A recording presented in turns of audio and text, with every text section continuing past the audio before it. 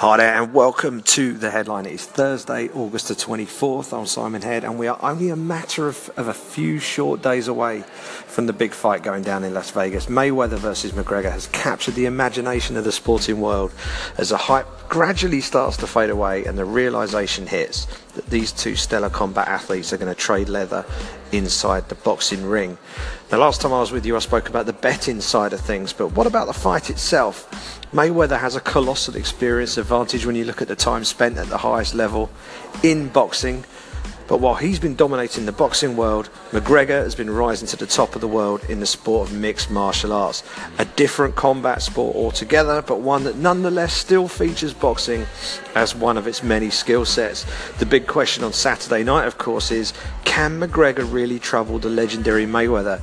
Or will the 49-0 veteran extend that perfect professional record to the half century on Saturday night? All common sense points to the latter. Mayweather is fighting smack dab in the middle of his comfort zone. He's fighting at a comfortable weight at 154 pounds. That requires no weight cut for the money man, yet he still gets to wear the 8-ounce gloves he's been so used to throughout his boxing career, fighting at 147. He's taken on and beaten the best boxers at his weight that the world has to offer over a 20-year period. But in McGregor, Mayweather isn't facing a boxer, he's facing a multifaceted fighter whose movement, size, technique and unshakable self-belief will present a challenge unlike anything the money man has ever faced before. McGregor's used to getting hit, but not just by punches. He's had to deal with kicks, elbows and knees as well, and he's done it against fighters who are bigger and stronger than Mayweather. Even those who fought Conor at 145 pounds had to cut weight from a significant size to fight at that level. Mayweather, by comparison, is actually quite small, and if you look back through Conor McGregor's fighting record, I don't think there's a single fighter in the UFC, with perhaps the exception of Marcus Brimage, who are comparable size-wise to Floyd Money Mayweather.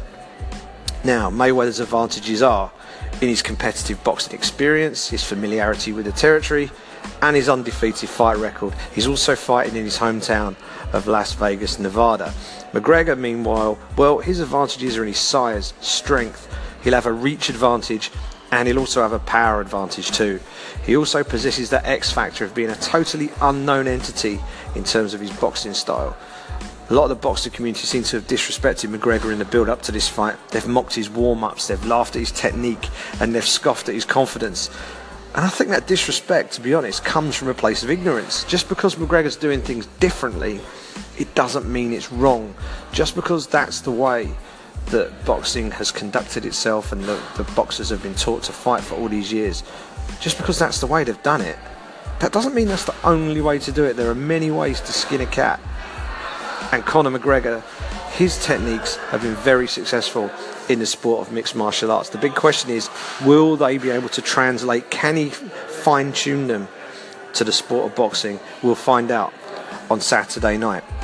Now, as for what's going to actually happen when they both step through the ropes and start trading leather, well, I believe that Conor can win on Saturday night. I'm just not sure whether or not he will.